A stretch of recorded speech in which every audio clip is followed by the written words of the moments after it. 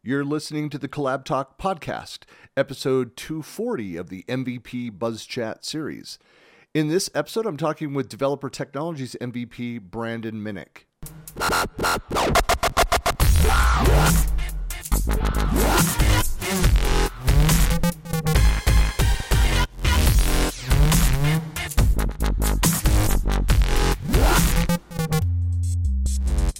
Hey everybody, this is Christian Buckley doing another MVP Buzz Chat, and I'm talking today with Brandon. Hello. Christian, thanks so much for having me today. It's great to have you. It's great to talk to somebody from my home base, my former home base of Northern California. So all these SoCal people, like what's up with them? What are they, like good weather or something? Whatever. Get out of here. Yeah. So for all of California, it's like Northern California had sort of like had 2.5 seasons. You know, it's like super hot, super cold, and it was windy and rainy in between. But for folks that don't know you, who are you, where are you, and what do you do? Yeah, thank you. So my name is Brandon Minnick.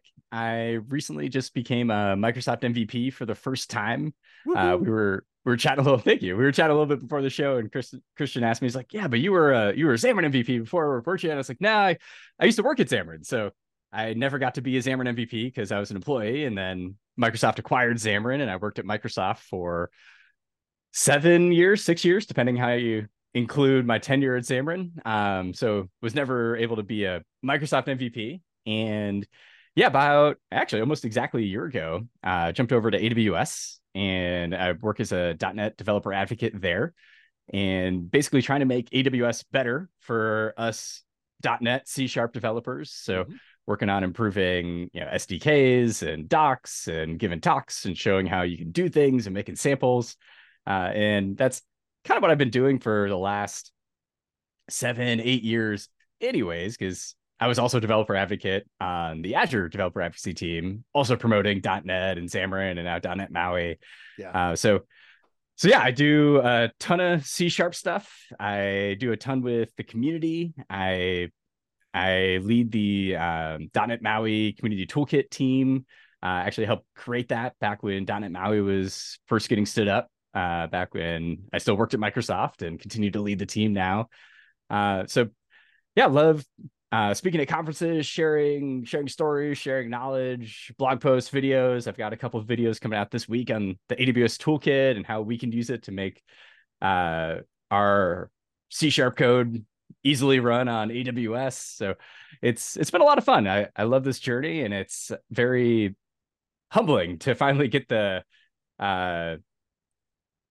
Crystal? Is that what we call it? The MVP award? Yeah, I see. Yours behind you. It is. I don't know. It is glass. It is crystal or something. It's nice. Yeah. It's not a piece of plastic. Yeah. Well, that's so I was going to ask you kind of, what is it like being basically the Microsoft tech guy at AWS? But I mean, and I don't know if people out there watching don't know this. I mean, there's a lot of former Microsoft people that moved over to Amazon and that kind of reached the pinnacle of their career, what they could do to grow. And I mean, it's kind of still the sad state in tech that often you have to leave a company and, to be able to move up and to grow in your career. But there's it was easy for a lot of Microsoft people based up in the Seattle area just to go from Redmond to Seattle and switch companies. But how is that experience being the Microsoft tech guy? Well, there's literally dozens of us, so I'm not alone. But we're certainly a minority. We have a couple monthly, biweekly meetings where kind of all of us .NET folk get together and just catch up and talk about where are some of the pain points, what's something we can work on. But yeah, it's really interesting because I worked for Azure for so many years, and Azure's a very easy on-ramp for .NET developers. Everything's baked into Visual Studio. It's owned by Microsoft, which also creates C# and .NET. So it's kind of a no-brainer. And when I came over to AWS, I literally get questions now from people that say, "Wait, you can use .NET on AWS?" I'm like, yeah. Like, actually, AWS has supported .NET for longer than Azure has. Yeah. but that's kind of where we're starting. And so that's the rapport in the community, the .NET community around AWS is so abstract that a lot of folks don't even know you can use it. Yeah. And that's kind of where we're starting from. So this past year has been a lot of me just showing up, just getting the word out that like, hey, you have another option if you want it, if you need it. And also going through that new user experience, because I know the cloud really well, like the cloud as an abstract term, but learning AWS as a C# developer wasn't the most pleasant experience when I joined, and arguably still isn't great. We can always do better. So yeah, finding those rough edges in the onboarding experience and the docs, like a lot of AWS docs focus on Python and JavaScript, which is great. And that's their majority of their customers use those languages. But yeah, there's millions of C# developers out there. And it, just explaining to folks like, hey, just including a C# example here, which we already have. So it's not any extra work, just include that example. And it's like we're being more inclusive. And it's not this kind of slap in the face to me as a C# developer where I'm like, oh, I really need to do this with S3. How do I do it? I look at the docs and it's like, well, here's an example in Python. I'm like, great, that doesn't help me. Yeah. And so, as a AWS employee, somebody who's been using C# and cloud for, gosh, almost a decade now, to struggle with that says something, and it says we can improve a lot. So, whereas there's a lot of improvement going on internally. We are certainly the minority in the company, but it's nice seeing this openness, this sharing. It's not us against them. It's we can all work together. It's not this finite slice of the pie that we're all chasing after. There's always going to be more developers, and if we just improve developer experiences everywhere, then that'll force everybody else to get better. So I kind of also see, just by us making AWS a better platform for C# developers, it'll hopefully push Azure to be a better developer platform for C# developers. And likewise, as they get better and push us, we'll respond accordingly. So in the end, the developer community wins. We all benefit. And right. So it's been really exciting. I've really enjoyed my time here. Coworkers have been great. The team here is great. And like you said, a lot of former Microsoft employees also came over around the same time. So I've had a really nice support group and folks to lean on, and even little things like, hey, he said AppSync. What is that? And they're like, oh, well, there's this in Azure. It's kind of like this. It's like, oh, okay, got it. And you can kind of help translate that new company culture. Well, and two, there's something. It's funny having been in tech for over 30 years. I mean, back at the beginning of my career, you run across companies that be like, hey, we are only a Microsoft shop, or we are only a whatever technology shop. Like, you don't really find that anymore. There's always a mix of different cloud providers. I mean, multi-cloud is a major thing, and there's so many different solutions out there. More and more companies are embracing the like there's reasons for, one vendor might be stronger in certain industries and certain solutions to help us with this that we're building out. I mean, I don't remember the exact stat. I remember hearing a few years back that there were more SharePoint instances. I'm started as a SharePoint MVP hosted in AWS than there was on Azure. Of course, Azure being newer too. I don't know what those stats are now, but again, there's a lot out there.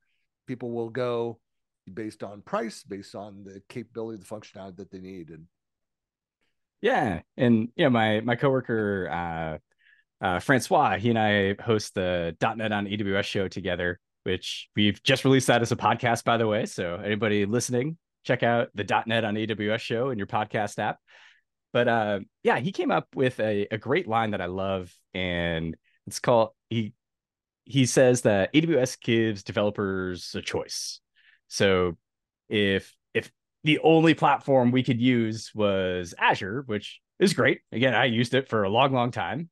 But if that's the only platform, well, there's nothing pushing it to improve and get better. Whereas, like we were saying earlier, if we keep iterating here at AWS, then we can push each other and we can come out with new things or better SDKs or improvements that we'll see trickle out everywhere in the community as one of us institutes it. Yeah. And so, I love that line with just, it gives developers a choice. Well, it's the friendly co-opetition. Yes, that's actual the word that's used. But it's why like you see Microsoft at Amazon events, you see Amazon at Microsoft events sponsoring there as a partner doing things. So it is. It's about what do the customers need end to end. It makes me think of how different Satya Nadella's style was to Ballmer. And when I was at Microsoft, Ballmer was, so I was there at the changing of the, of the guard. It was there, the final days of Ballmer. And so a lot of the open source stuff, a lot of the partner stuff, like it just opened up as soon as Ballmer was gone. We know how he felt about a lot of that stuff, do what's necessary. There's some quotes. Complain. Yeah. There's words have been said. Yes. But I just remember when Satya gave his first keynote, it was at the partner conference, which is renamed to Inspire now. And he said something to the effect of, we want to create the best solution software out there, but where we don't have the best solution or we don't have any solution, we want to partner because it's about the end-to-end user experience. Paraphrase that, but that is what he said. Yeah. And that was just a breath of fresh air. It's to focus on what the developers' needs are, not on, let's push what we're selling. I agree. Well, so what are your kind of passionate topics? What are you speaking on? What are you writing about now? What are your main outputs? Like where besides the podcast? Yeah. So still heavily passionate and heavily involved in .NET MAUI. Like I mentioned earlier, we have the .NET MAUI community toolkit.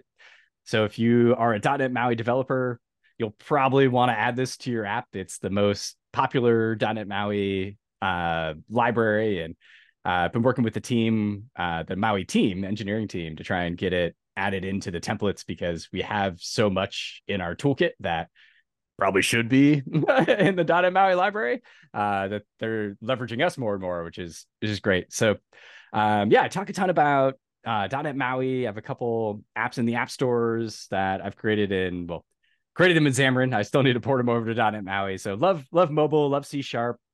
And I have a couple, let's say, passion interests where a couple years ago, I had some weird bugs in my app, found out it was an async await thing because I didn't know how async await really worked. Like I knew how to write the code. Like I had a little async keyword, I had the await keyword, boom, boom, boom, done.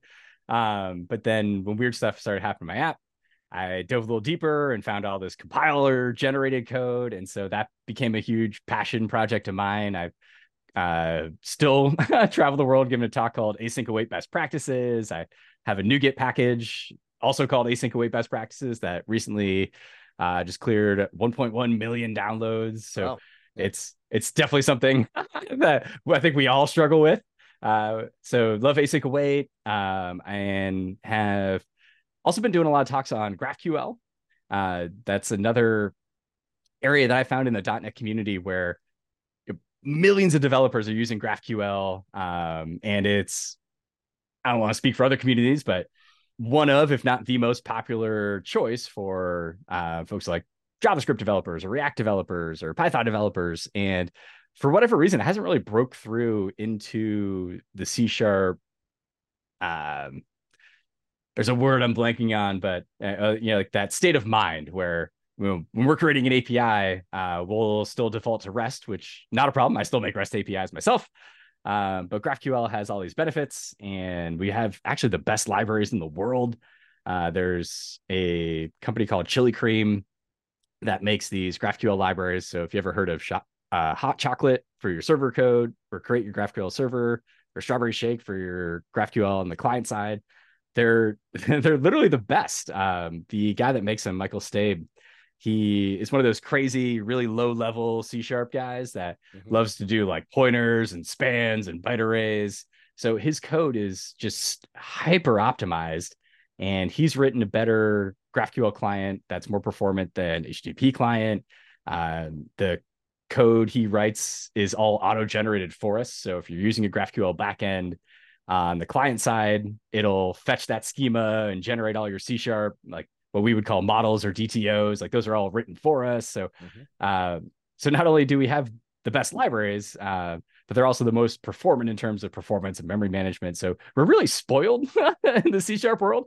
But for some reason, GraphQL still hasn't really become kind of part of the paradigm yet. So I've been talking about it for years, hoping somebody will pick it up and catch on. But I don't know, man. Maybe Microsoft just needs to purchase Chili Cream and bring in its libraries. And well, they've got great as a marketing guy. I mean, that's great product names for that to stand out. But yeah, I don't know about SEO though. But if you type, because you just search hot chocolate, that's right. Yeah. But yeah, you'd have to have some modifier on there. If it was like hot chocolate, XL or something is one word. then SEO would plus. Put a plus in the end of everything nowadays.